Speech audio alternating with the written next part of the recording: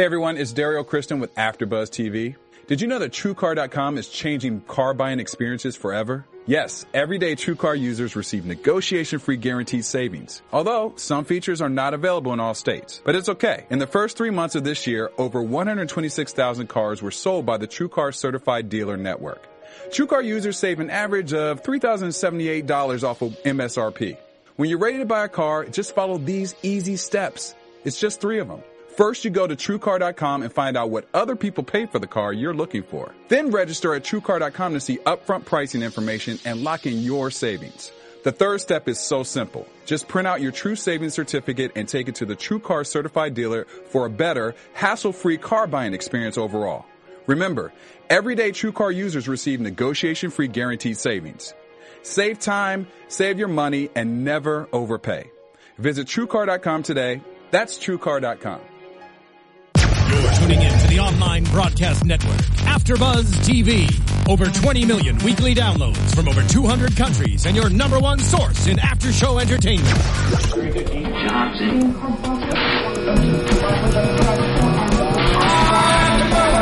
AfterBuzz TV, the destination for TV superfans. Producing aftershows for over 300 of your favorite TV shows. Interviewing celebrities and showrunners. And bringing you behind-the-scenes exclusives. All thanks to E! Entertainment's Maria Menounos, producer Kevin Undergaro, and internet leader Akamai.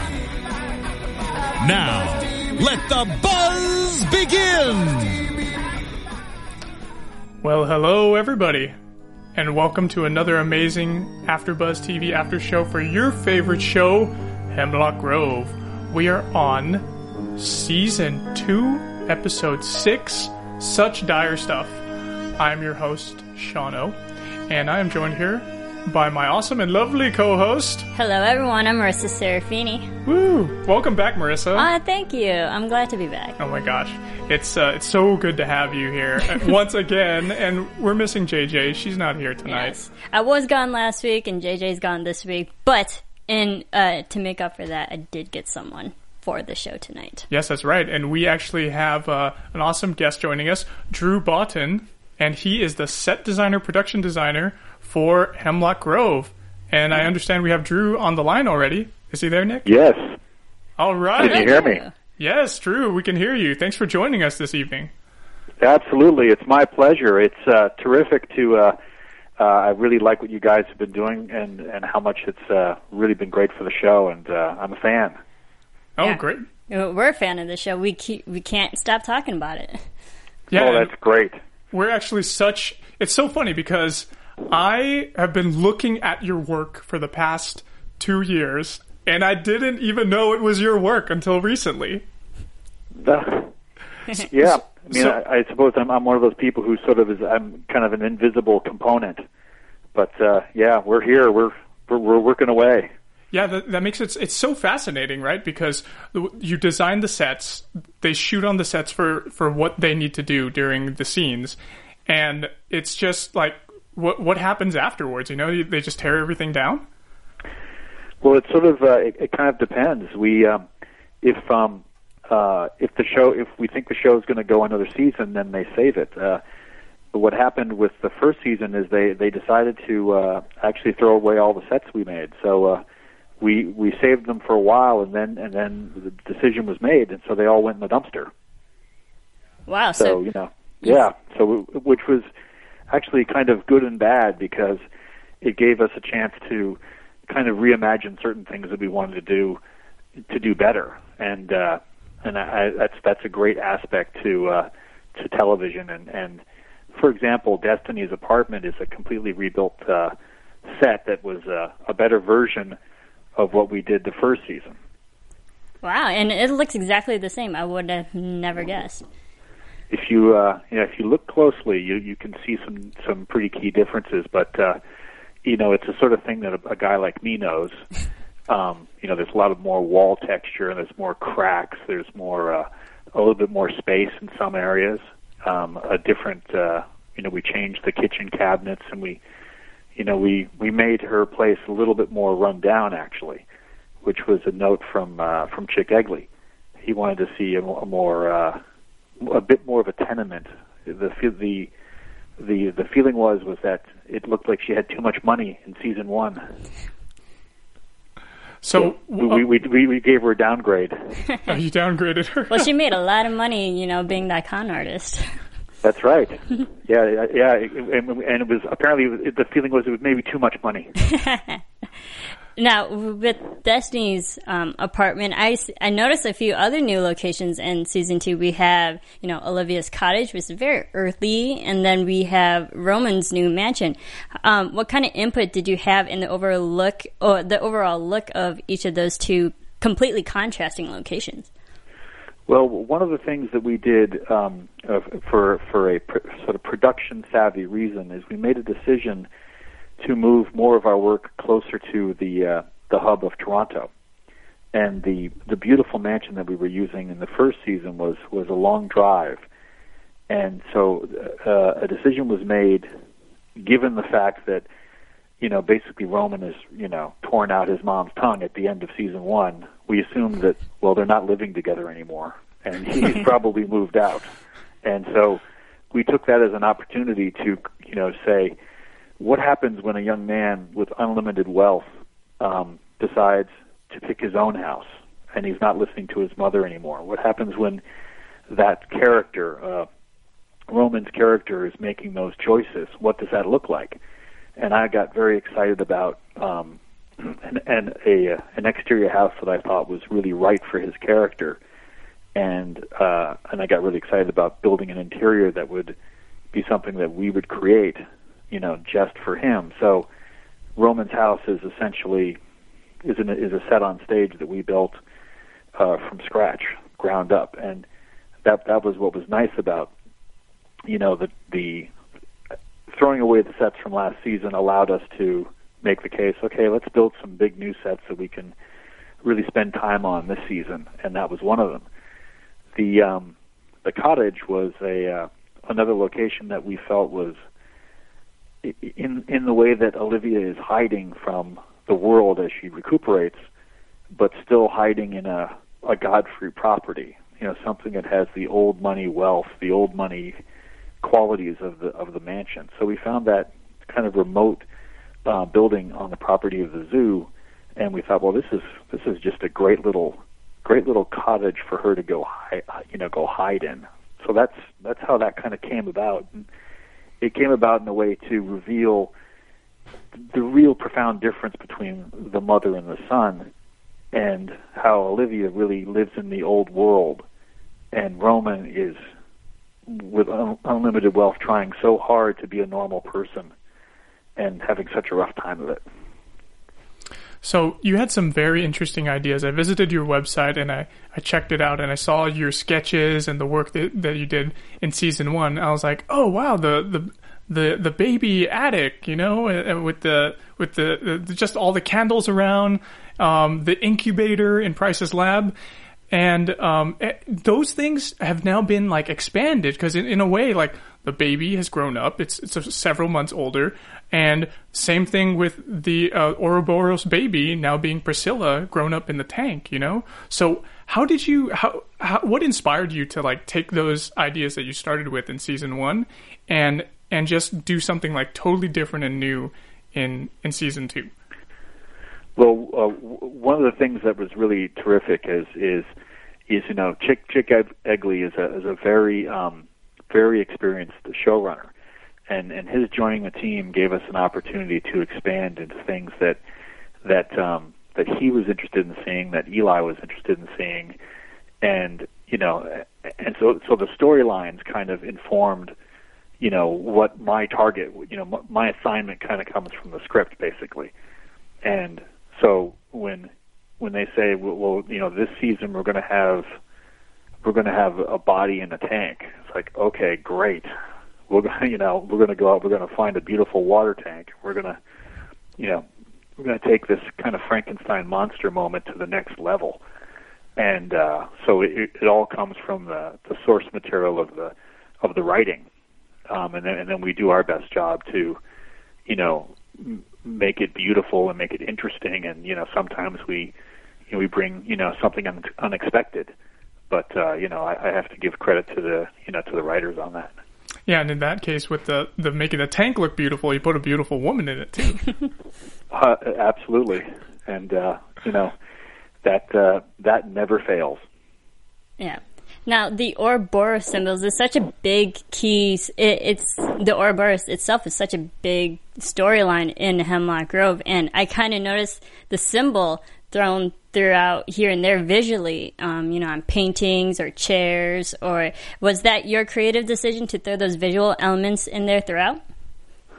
Yes, I had pitched the idea of trying to work that in, and David Straighton, our director, had sent me an image of a kind of a Franz Klein like black and white painting that was circular, and of course it was kind of a perfect thing to look at and kind of think, oh well, I could see how we could do an abstract painting that is in a way sort of a vague reenactment of the Ouroboros, and if it's subtle enough, only the observant fans will really catch it as what it is. It's not just a big circular painting; it's an Ouroboros. And so I actually did that painting on my iPad, and then we printed it out big. So I love stuff like that, and David was interested, and Chick and everybody enjoyed those kinds of beats and moments, and I really enjoyed suggesting, let's bring, Roman's axe and put it over the fireplace in his new home. And, with the intention that I knew if I put it over the fireplace, something good would happen with it later. Yeah, that's awesome. I love the subtle imagery throughout. And also the numbers. Do the numbers throughout, like the 47, 48 degrees or Roman's house numbers, do they have any symbolic meaning? Yes, the Roman's house number is coincidentally I'm blanking on the exact meaning, but it's a bad number, I believe, and it was coincidentally 44 was the number of the location house. So I simply, in somewhat in ignorance, used 44 to be the neon on the outside of the building, and then I was told by somebody that actually in numerology, it's actually like a creepy bad number. So then I thought, well, that's the hand of fate, sort of jumping into the production design process and giving me a freebie. So I said I took it. Oh, that's great. Hemlock Grove is creepy on the show and creepy in real life. I love it. Yep. So, with all in Price's lab, we get to see a lot more of it this season. There's so many tubes going everywhere to and from the tanks. We get to see Priscilla floating around in the tank, and it kind of reminded me of something like out of anime, like with Akira. Are you into anime at all? Do you have any kind of inspiration that comes from Japanese anime? Well, I'm absolutely aware of all those things, and it's funny what is a known inspiration and what is a sort of like an involuntary one, or like like an unknown thing. Sometimes the like a design process happens very quickly, and you make a choice not from being able to back it up with like a solid verbal explanation for why I did something, but it just sort of happens because it fits into is sort of the general world. And I think the thing about our show and the genre that it's in, and what's kind of fascinating and wonderful about the genre is where you can exaggerate and where you can stylize, and that's something I'm very attracted to. And that stuff, the anime is extremely stylized, extremely sexualized, and it's a aspect of fantasy that exists in the minds of everyone who goes to a Comic-Con, or anybody who reads a comic book, or is really kind of tapped into that same collective fantasy world. And so for me, it's I'm kind of walking around in it all the time, and I almost am not even aware that I'm walking around in it. But that's kind of the world that we live in. And a really interesting thing was said by David Straighton, our director and exec, that I think is really great to share with you guys. Hemlock Grove is not a real place. It's a place, that exists in Brian McGreevy's head. And, you can't get in the car and drive to Hemlock Grove. And I thought that was really a beautiful and interesting way of thinking about the show. It's almost like, like there's a great giant, glass bubble, and inside is Hemlock Grove. And so, the rules don't apply inside the way they apply, everywhere else. Wow, that's amazing. And I love that perspective. It's a completely different way of looking at the show. And I love the overall look of Hemlock Grove. It looks like a completely different town that's somewhat normal, but you can see it's completely abnormal. And that's what I find fascinating about these types of shows. Yeah, me too. And it's because it's a Netflix show and not a network television show, we have the freedom to do some things that are edgy and, there's a phrase that they use a lot about television where you want something to be aspirational. I go to meetings and they say, well, this person's house or this person's town should be aspirational. And, that's really just designed from a perspective that they imagine that if it's nice or it looks like you'd want to live there, that's the right choice to make for the show. And in Hemlock Grove, I've never once been told to make anything aspirational. And, ironically, there are a lot of moments where people say to me, wow, I'd sort of like to live there, or I'd sort of like to live there. And, so it's a place where, I feel, very at home, even in places that are sort of a little odd and a little bit weird. And, a lot of the people on the show are, sort of similar mind. So, in our own weird way, it's a kind of an aspirational place for us too. Yeah. Now, I know you guys film in Toronto mostly for the majority of the part. Were there any, say, locations that you wanted to use but you couldn't due to, like, the location or other certain factors, like it didn't work with the storytelling or financial or anything like that? Yeah, that's kind of an ordinary sort of fact of life. And one of the things that we were able to do in the first season was do a weekend trip. Darren Sarafian and Peter and Bill did a weekend trip down to Pittsburgh, and they shot some really wonderful footage down there around Cary Furnace in the town of Braddock. And that area of Pennsylvania is really what the story's about. It's Brian McGreevy is from a town nearby, and that area is very much the sort of collapsed American industrial wasteland that is the sort of the backbone or the spine of the story of Godfrey Industries. And we originally were going to do the show in Pittsburgh, and we had to move it to Toronto. So for a number of us, there's always been this kind of wish to, how can we get some pieces of Pittsburgh back in? Because, Pittsburgh is, we'll put it another way, Canada is it doesn't have as many kind of rusting, collapsing factories as we have in the United States, in particular in the Pittsburgh area. So I was often trying to look at these Canadian set locations and make them crappier, and bring in more rubble and make it rustier, and screw it up and that kind of thing. That's kind of what we do. That's the big mission. That's sort of an invisible mission, but the viewer doesn't have any idea how often it is the case that places look really nice, and by the time we're done with them, they look like a crap hole. So, out of all the sets you've done, all the set design that you've done for Hemlock Grove for the past 2 seasons, which one, if you were going to pick one, which one would you say it was your favorite that you were the most proud of? It's a difficult thing to answer, because each have their different sort of qualities.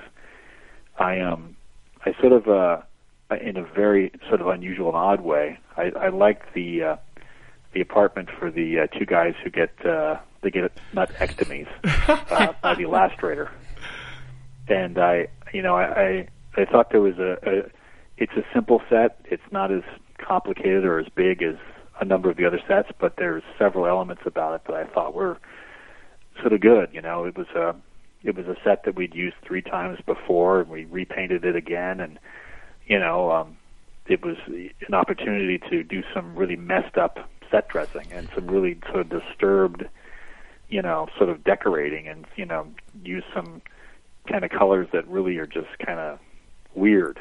And so I liked that set a lot, and I thought it was beautifully filmed and just really interesting, kind of but like at a low point or a high point of the disturbing second season, if you will.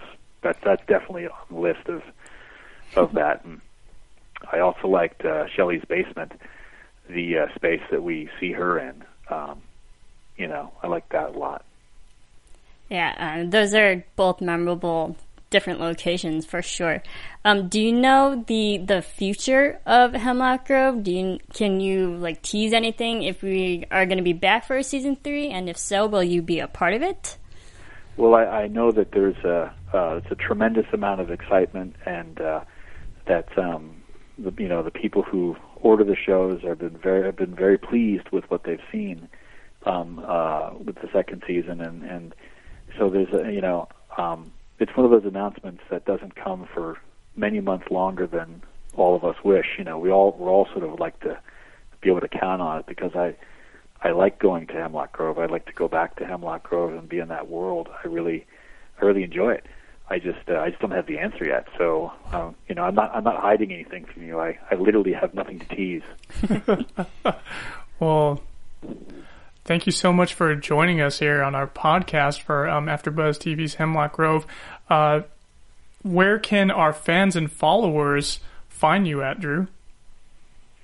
Well, you can always send me a tweet. I think it's Drew Boughton. Oh gosh, I'm forgetting my own Twitter account. At Drew Boughton. What's that? At Drew Boughton. Yeah. There we go. Follow me on Twitter. Okay, excellent. We'll give you some. Well, hopefully our fans and followers will give you some follows, and then you can have a little dialogue with them. But Drew Boughton, the production designer for Hemlock Grove. Thank you so much for joining us. Thank you. You guys are great. Really enjoyed it. All right. Thank you, Drew. Thanks.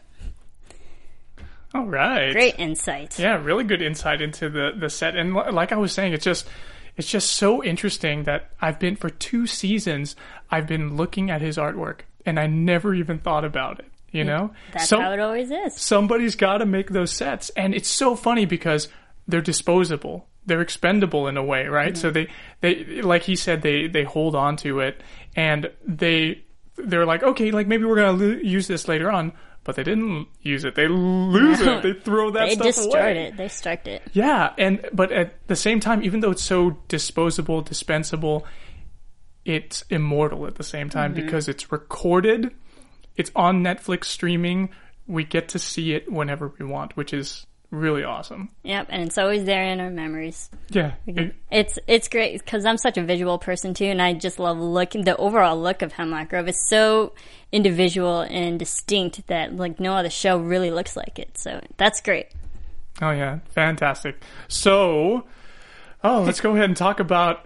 Did I mention the topics? I don't know. I don't think so. We just went right into it. We just went right into our interview. So let's. So excited. So all right, we have Roman gets treated. We get to. Oh, I can't wait to talk about that.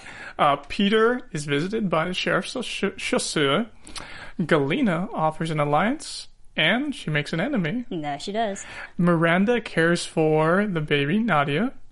Norman and Leticia investigate what's going on with Olivia and why is she so strange. And the masked men strike again. Ooh, that they did. So Roman, right in the beginning, we start off in his treatment, and I'm thinking the whole time, I'm especially now after the interview with Drew, I'm thinking, dude, this is anime inspired to the max, with all the needles and machines everywhere, and the close up of eyes. Yeah, and not only that, but the whole time I was actually thinking, Hostel, and we got Eli Roth, who created Hostel. And then A Clockwork Orange, too, because they zoomed in on his eyes and they had them opened up by those machines. Yep. And he couldn't close them. Needles right in his eyes. Oh, God. That's like 10 levels up from eye drops in your eyes. Oh, yeah, totally. And I love how they did have this opening scene at the very beginning of the episode. It completely set the tone. And I'm like, okay, nothing else is going to be as disturbing and gruesome as this. And then, we'll see with the masked men. But it just shows, like, how disturbed they can get. And the lengths that Roman is going through to not be in an Upir. Yeah. That he really is going through these gruesome, physically harsh treatments to just be a normal guy. Yeah, he can't get anesthesia because his body won't take to it, according to Dr. Price. And just the way Price was saying things, it was so funny. Like, I loved it. Think happy thoughts. Think happy thoughts. So because you're good. going to feel the pain.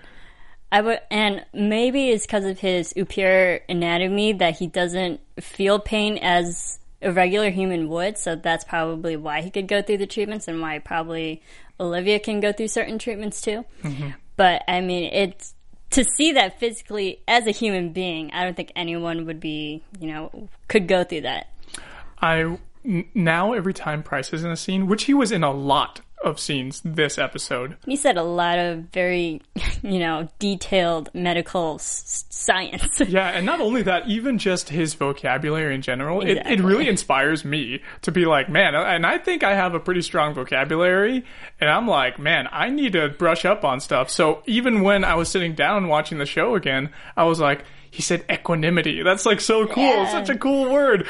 I'm going to lose before I lose my equanimity with you to Dr. Galena. I was like, what's that? So apparently it's like his mental calmness, which I did not know.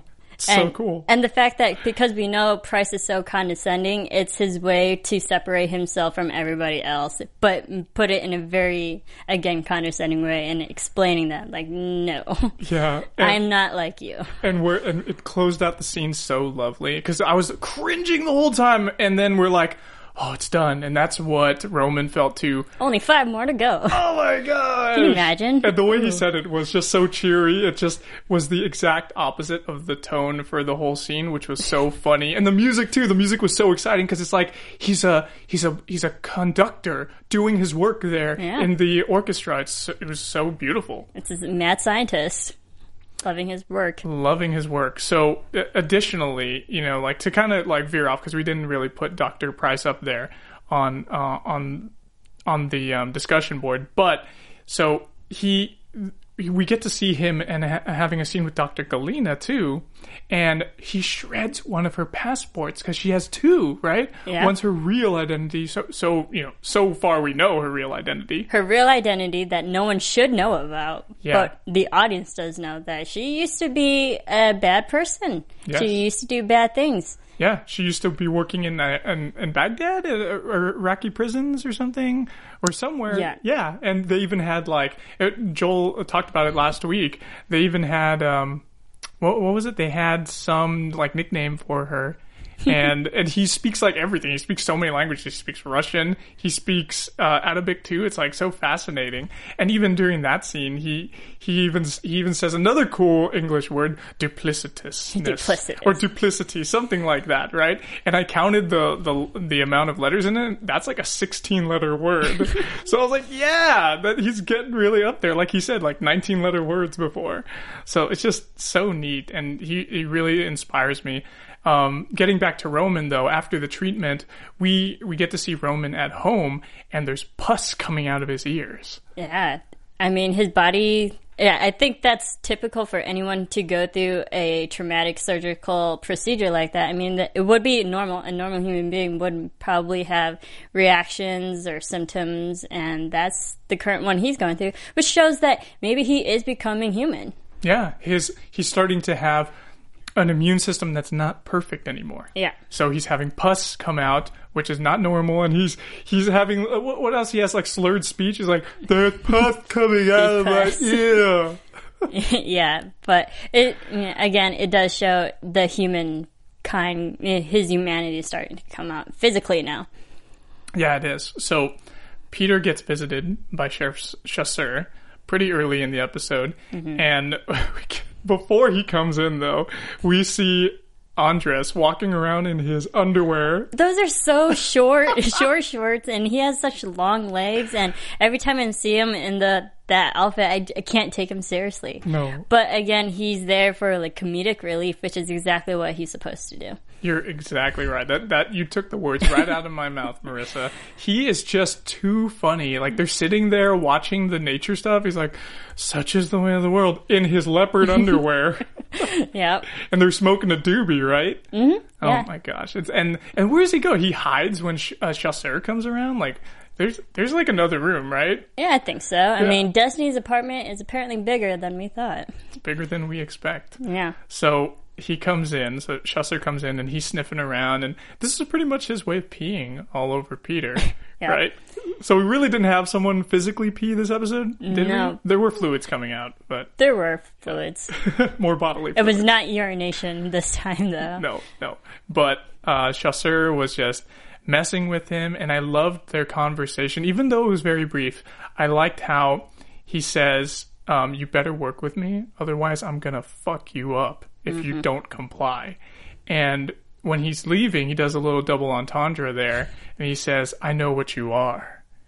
And when I heard that, I was like, wait, does he really know that he's a wolf? Because he probably does know, right? What do you think? I think he definitely has theories based off of, his sister's, work that she left behind. So, and he seems like he's a very smart guy. He knows everything that's going on, but he needs that confirmation from other people to really, legitimize his work and his theories and confirm everything. Yeah, and he knows his sister has worked. He probably knows about that whole test his sister went through when she was locked up in jail in season 1, doing a flashback, right? Yeah.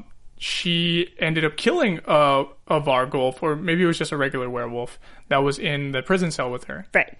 So he probably knows about all these superstitious creatures and stuff like that. Supernatural creatures, rather. And he knows the Order of the Dragon, who, really works with those types of creatures, too. So I'm sure he's very well informed. That's right. So it's so funny how he throws out that double entendre once again. It's like, wait, he's a wolf? And then he says it, a means to an end. And a means to an end. That's so great. I love that. I just love those lines, man. You think it's going one way and it totally goes the other way. It's great. It's all about just like the meaning. It's like they change the meaning of the words from character to character, and it's just so fascinating, and they just keep fucking with each other. Yeah, and it's a nice difference between his sister, Clementine, too, because she would do work, and she would know and have her suspicions and whatnot. She had one way to get her confirmation of everything, and Michael has his own way of getting his confirmations. So completely different, but they still try to like avert everything and go different ways. That's right. So Dr. Galena, she visits Olivia and offers her an alliance. She goes there and they have some vodka. Of course, she's Russian. Russian. Right. And she reveals that she knows about the Uperism and she gives that little tidbit of information. Oh, I know that your son's trying to get rid of it, by the way. And that Olivia is so calm there, but she's wearing black, right? Yeah, I noticed that too. And she has her own pianist playing for her, like a little private show. I mean, she does have a lot of money herself too, so if she wants music, go for it. Yeah, so she's Dr. Galena, she says all she wants is a favor in the future, right? Because we see as the audience that there's antagonism between her and Price, and she wants somebody to be able to help her out later on in the future. Yeah, and Galena's at the point where she knows that Price can easily turn on her at any point, and we do see that the audience sees that in tonight's episode.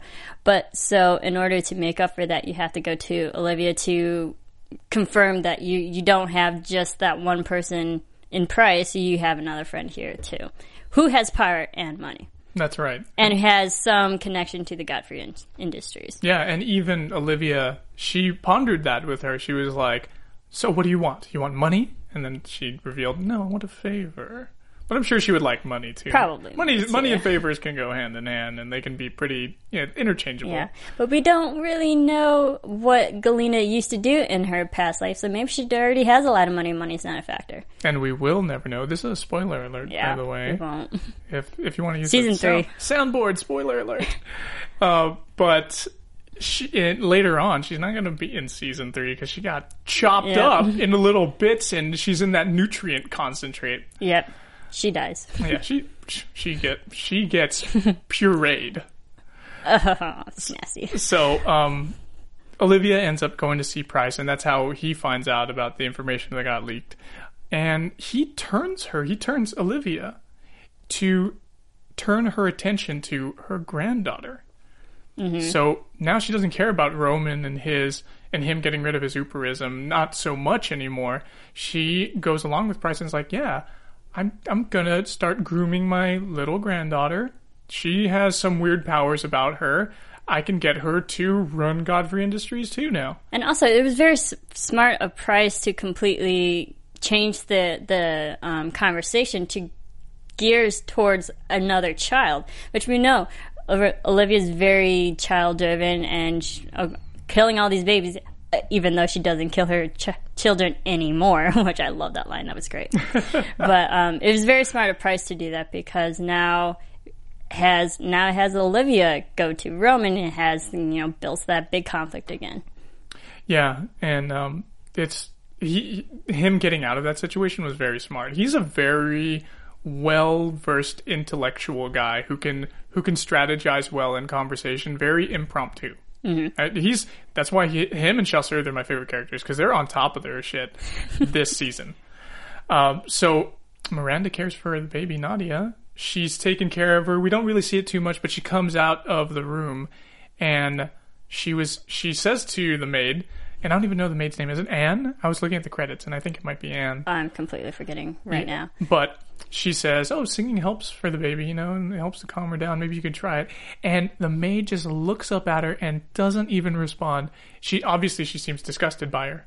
Well, and then, Miranda, this completely random woman, comes into the house, takes over her job, and so her being there is pretty much pointless right now, and then, she tells Olivia, because she's not happy that someone else is taking over her job. She's not the caretaker anymore.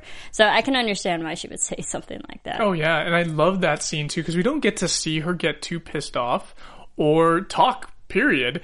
She goes right to Olivia, because she hasn't seen her the whole season, and she goes, Madame, or whatever she says. There's street trash in the house, and she's usurping me. It's just so funny to hear her hysterical about the whole thing. Yeah, and it also shows that this woman and the butler, that they are actually family-related close friends. They worked for the Godfreys for years, so there's loyalty connection there. Well, the butler, I got his name. It's Conway. Conway, that's yes, it. They finally said it. I was like, that's it. Thank you, Conway. Yes, thank you, Conway. Thank you for kicking Olivia out of the house. Yeah. On Roman's orders. That's pretty awesome that he obviously he was employed by the family, like you said, for generations probably. And he probably was taking orders from Olivia before, and now he's taking orders from Roman. Roman. That's awkward. Very awkward. And then kicking your mother out, that was even more. Yeah. That's worse. That was embarrassing. Yeah, for Olivia. So Miranda ends up going to the party with Peter. They have a little bit of a conversation, like a deep conversation. Before that, there's a really funny scene where they're bonding with that one huge gypsy guy, and they do the arm wrestling. And he does like the pinky wrestle, and she totally knees his arm down. That was great. I was like, yeah, get around that stuff. She knows how to think outside the box. Absolutely. I mean, and I think that's what Peter likes in her, because she's so spontaneous. I can't say the word. Spontaneous. Sorry. That is. So she's creative in that way, and, that's attractive. And they have a little bit of a conversation when things are winding down and they're on the couch and everybody else is passed the hell out on the floor. Oh my goodness. That was a great party. Yeah, they really had a good time drinking and doing their, like, they're smoking weed for sure. We saw Destiny toking it up in that bong. Yep. So we get to see them just, what were they talking about? Like, I don't really remember too much of that conversation, but it was more like a bonding thing, right? It was a bonding thing, and, you know, going over, you know, just, yes, it was exactly just bonding, so. Yeah, it was just giving them a reason to get closer, and it's like, they're going to sleep together again. Yeah, but, you know, Destiny does not like that. Yeah. Okay, what did you think of how Destiny went completely mama bear on her? Oh my god, that was so funny, and I remember when Dia Horn was in the studio with us, she said, later on, I'm going to have a great conversation with Miranda's character, and it's just so, she tears right into her. And we finally got to see it 6 episodes in. Mm-hmm. And I think it's so great that Destiny, because we know she's so close to Peter. They're more like brothers and sisters compared to cousins. And it's great that she would be that motherly role in that situation and really know what's going on and be honest to Peter, saying, hey, Miranda's playing you. She's sleeping with both you and Roman. I mean, you have to take care of this. I don't think you should be with the girl who's going to do that to you. So I love how her character is like really will look out for her family. Not only does she have clairvoyance and she can see all those crazy things and tell the future in a way with her little spells and whatever she does, but she can also just see by looking at people, and she can really read others. So just like she was able to read Clementine back in season 1 after sleeping with her, she is able to just look at Miranda and she's like, hey, I know what you're doing and you're trouble for pretty much her little brother, right? For my little cousin. You're trouble for our family. Yeah. Get out. See, but the funny thing is, and I want to do a little spoiler alert here too, because we're going to talk, you know, like, this is important. I don't feel like later on in the season, she's able to do, like, I don't think it's really answered if she brings about a lot of, like, trouble, you know. Well, there is a lot of trouble later on, but yeah, I don't think Miranda really, I don't think she's like some kind of grifter or trying to get at them or use them in some way. I think she genuinely loves them, and by the end of this episode we get to find that out. We get to see her having that deep conversation, a very touching moment between her, Peter, and Roman. They're sitting down. I love how she was the mediator and all that. Yeah, she was really the mediator, and they had their little guy fight. You know how boys are. Boys will be boys. They always fight. Just like, you know, it reminds me of like Breaking Bad. Just like Jesse and Walt, they like throw blows at each other, and then they like fall down. They're all tired, and they end up like making up in some way. Yeah, 5 seconds later. Okay, we're good? Yeah, we're good. Yeah, and that's what happens with Peter and Roman, and they bounce back especially faster because they're young. Yeah. and they got supernatural powers. That is true. But, it was she defined their characters really well. I agree. Yeah, just saying those lines to both of them each, I was like, that's exactly how they are. Yep.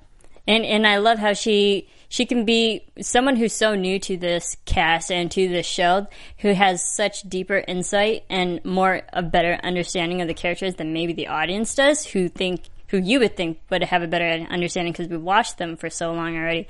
But it's great that her character can read different types of people, and, you know, and with Roman and Peter, and the fact that she was the person who kind of helped, you know, keep these two guys apart. I mean, they had the problems before, but she was the rock in between, and now she's the one that's putting them back together. Yeah, and it's so fascinating how, she looked like she was going to be the wedge, pushing them apart, but she's really the glue. It's like so contrary to what you would think. And you wouldn't think it from her character from like the first episode either. No. Yeah, you would think. Well, in a way, she was bringing them together because she happened to be in both of their lives by chance, and then they start to see, wait, you're here? You're here with that guy? That guy's place? It's just so funny. Eventually, you know, the Roman and Peter would make up. There was a really good line that Miranda said about the impeded stream is the one that sings. And I actually looked up I looked it up online, and Wendell Berry is actually the poet who wrote that line, and he is compared to the modern day, it's like he's the modern day William Faulkner.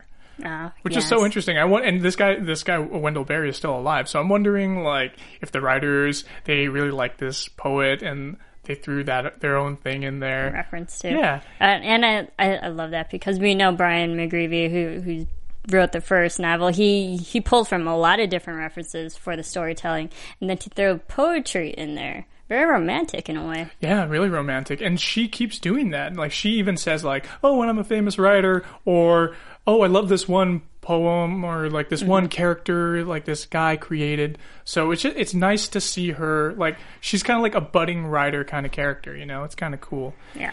And I feel like she's a more vocal version of Letha. Because Letha, she kept them together and then also divided them at the same time. Yeah. But Letha was very immature, and she didn't really say that much. She was kind of like, her character was kind of like a tool in a way. Yeah, and also if you think about it, Letha was a high school student. She came from a more stable household family because her parents were both still together. And so she had a better upbringing than Miranda did, because she told us that her parents kicked her out, and so she had a completely different upbringing than Letha did. So, I mean, and then you compare those two. Of course, Miranda would be the more life-experienced type of person. Exactly. So Norman and Leticia do a little investigation. So it actually doesn't show Norman investigate too much this episode, right? Yeah. But Leticia... They had their suspicions, though. Yes, they did. She was like, hey, let me get at her. Let me, like, get into her place or do something. Let me investigate Olivia. And he was like, no. And this was a few episodes ago. And he's like, no, I'm not going to have you investigate my girlfriend. Yeah. And she does it anyway. I think she's doing it because, number one, she's an investigator. She's curious. She wants to do it. And number two, I think she likes Norman. Probably, yeah. I imagine. And I think the whole community of Hemlock Grove has always been suspicious of Olivia. So no matter who Olivia crosses, you're going to be questioning her. So I think her as an investigator, she has that already inkling to be like, who is this mysterious woman? Even if Norman wasn't in the picture, she would still probably look up who Olivia is. Yeah. So when Olivia leaves, after Dr. Galena leaves, she goes off in her little cart, which was so funny. And we have Leticia just sneak right in there. It was kind of funny how she just came like off camera, like, oh, I'm going to get in the house. You're right here. And she very good. Easily breaks in. She's good at her job. She is good. She is a sleuth. She gets in there and she sees, what can I use for DNA evidence? Oh, the water bottle. She gets that. She's going to use that later on to do some tests on and find out that Olivia is who she is. Yep. We will see that in the future. And additionally, related to Norman, he goes off and he got Shelley's email last time and he goes after Shelley. He knows where she is now. They tracked her down. He's waiting outside for her. And I guess there was kind of an ellipse where we didn't get to see, maybe she said, pick me up at this time on this date or whatever. And he waited there for like 2 or 3 hours in the van, right? Yeah, because we did see that scene with Shelley when she kept looking at her phone and she wasn't getting any received messages from Norman. So we know that they've been email tagging each other. So it was about time that, they finally were able to meet up. Oh, that's interesting that you say that. That gives me a different perspective. I thought it was she kept looking at the time because Jason was up with her and he actually wanted her, or she wanted him to go to sleep so that she could, like, hey, you have to go home now, because she wanted to leave. She wanted to leave at night without him noticing because she didn't want to say bye to Jason. I think, she might have not wanted to say goodbye, but we know that she has grown close to Jason. So I think her being such a sweet character and, so connected to family and friends that she would want to say goodbye. Yeah. So I find it hard that she wouldn't want to say goodbye. Well, what happens is Jason ends up going home and she's about to take off and the dad is up with his belt buckle to whip his kid with. Jeez. Yeah. So he's hitting him with it and you hear the screams outside the house. Shelley, of course, she's got to turn back. She went Mama Bear too. She totally went Mama Bear and she spoke. Yeah, she did. Her first word was no. Reminded me of Caesar from Rise of the Planet of the Apes. His first words. Yeah. So she says no, and she totally wreaks havoc in the house and totally destroys his whole family unit. It's gone. And it's not her fault. She was just defending him. She was protecting Jason like a mother would. Exactly, like a mother would, or an older sister. And she took a beating herself. She got that big time laceration to her back from the knife. And the father blew his mother away on accident, shot her with a shotgun? Oh, that poor woman. She went by so fast. And the fact that, like, he felt no remorse whatsoever. He's like, oh, I missed my target. I'm gonna still keep shooting. I mean, that itself was a little bit messed up. Yeah, and then Jason's mother falls back and hits her head, and she dies on the table. And I thought he was alive when we left, but then they show what happens afterwards. No, he fell down on the table too, and he got the leg through his eye. Nope, he is gone. Totally gone, and well deserved too. Very well deserved. I mean, I don't wish death upon people, but he had it coming. He sure did. So the masked men strike again, and they're about to attack a boy with a vicious dog, but the guy can't do it. And I thought they'd give that ellipse so you think the boy's dead. But the guy won't go through with it, and he slices his own legs down at the arteries there. Self-mutilation. Self-mutilation. And this is the point I said at the beginning, that I didn't think that they were going to be able to top Roman's treatment. But then visually, this was very disturbing too. Actually slicing, you can see the blood gushing out. Oh.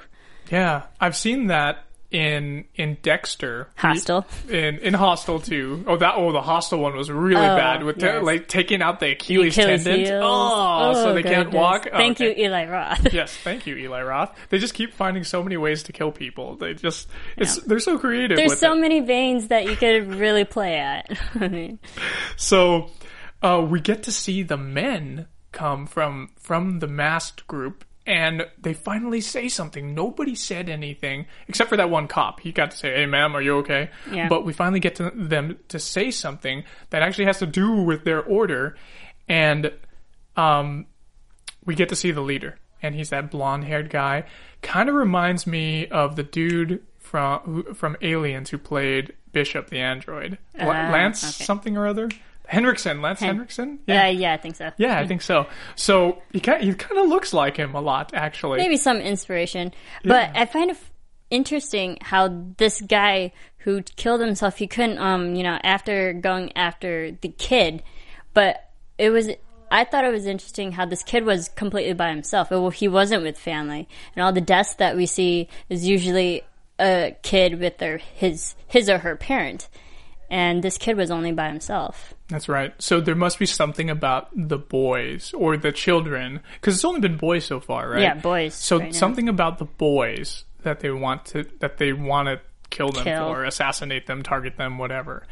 At the end, the guy said, the leader says, "You were weak. You couldn't do it. Rest well, brother."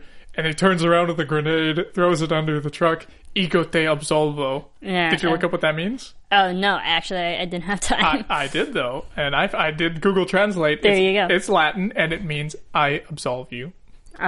So I forgive you for not being able to... Interesting. Yes, for not being able to carry out the task you were given. So I thought that was like overall it was a really good episode. Yes, visually, thematically stunning. Yes. And disturbing at the same time, but you still love it. A lot of plot points were still, it keeps the story going. It's fascinating. And I especially liked it because I got to see a lot of Dr. Price. And he is so good. Joel De La Fuente, awesome actor. Well, anyway, let's go ahead and move into our news and gossip. AfterBuzz TV News. Well, we only got a couple of things to talk about. I just wanted to mention some of our fans and give them a shout out. We had Stephanie Elliott on YouTube. She actually commented at us, "Love Joel and your interview as always." Smiley face.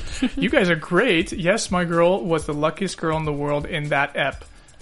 So hating right now. She got the best of both worlds. Laugh out loud." So I'm not sure if she's referring to this last episode or this episode, but I think she's talking about this one. And I think she's talking about Miranda. Yeah, and I think she's talking about Miranda getting Peter and Roman. Getting Peter and Roman into bed, and Miranda was the one who instigated the whole thing. She went upstairs and like, "Are you boys coming?" Yeah, she gets it. Yeah. That That was pretty cool. And Daniela Graff, she also said, she had a little correction for us, I guess. A little geography. She says, Budapest is the capital of Hungary. Bucharest is the capital of Romania, where many gypsies stem from. Excellent. Well, because last time I didn't know, I was like, Bucharest. I thought she said Budapest. Bucharest, that's where they sent the mother. That's where they sent, oh my goodness. Linda, yes. Yes, Linda. that's right. She got on a plane to Bucharest. She got on a plane to Bucharest. So now we know that's the homeland of the Romani people. Yes. Very cool. Did you have any news and gossip? No. Let's go ahead and move into our predictions. And now, your AfterBuzz TV predictions. I love the strobe lights. It's very fitting for this creepy show. Yes. Well, I've got quite a few, and I wrote these when I was watching the show for the first time, for the first time I saw this episode 6. Roman will have a change in himself and lose his powers along with his hunger. But he will need weekly treatments, which it looks like he's going to need. Yes. Right? Somehow the treatments will get interrupted, and they're, and obviously I saw this before I saw the next episode, and they explain everything. They're going to have a threesome! Yes. Yes. Which they don't get to show, but hey, you know what? They showed enough sex Leave it to scenes. the imagination. Yes, we get to leave it to the imagination on that one. You know, so, because why else would they go upstairs, right? And Olivia, I think she's going to like that Miranda's taking care of the baby. And, she'll still want it for herself to raise, though, at the same time later on, like, of course. Get out of the picture, Miranda. The Oupir needs to raise her granddaughter. And, I think the old maid's going to die. And Miranda is one of the cult members. Ooh. Yes. Interesting. To go against that one, I think the cult members is after Miranda. She's not a part of it. She's after it. Or, like, they're after her. Yes. Or she has at least some connection to them in some way. I think we see Roman's treatments, but what's the, how extreme will they go to? And I think it will physically change his body, and he will become more human and might have the potential of dying. Oh. Who knows? And then also compared to Roman, we have Olivia, and we know she's getting treatments, but what's the difference between Roman's treatments and Olivia's treatments? And because we kind of know Olivia's starting to become more human in a way, because her lifespan is not as long as it should be, so she might die as well. Yeah, and it's an accelerated lifespan. It's accelerated deterioration of her lifespan, so she could very well die younger than a normal human would. Like, let's just say she looks like she's in her 40s now. Maybe she could die in 10 years. Or in 15 years. Who knows? She won't live until 100. Yeah, she's already, several hundred years old? Several hundreds at least. So I think they will definitely go more in depth with how serious Olivia's condition is right now. Oh, very good. Well, thanks so much, guys, for joining us here at AfterBuzz TV's Hemlock Grove podcast. Be sure to check us out on YouTube and iTunes. And you know what? Give us some follows. You can follow me at Sean Austin O on Twitter and Instagram. And you can follow me on Twitter and on Instagram as Serafini TV. Thanks so much, guys. We'll buzz with you next week. From executive producers Maria Menounos, Kevin Undergaro, Phil Svitek, and the entire AfterBuzz TV staff, we would like to thank you for listening to the AfterBuzz TV network. To watch or listen to other after shows and post comments or questions, be sure to visit AfterBuzzTV.com. I'm Sir Richard Wentworth, and this has been a presentation of AfterBuzz TV. Buzz you later. The views expressed herein are those of the hosts only and do not necessarily reflect the views of AfterBuzz TV or its owners or principals.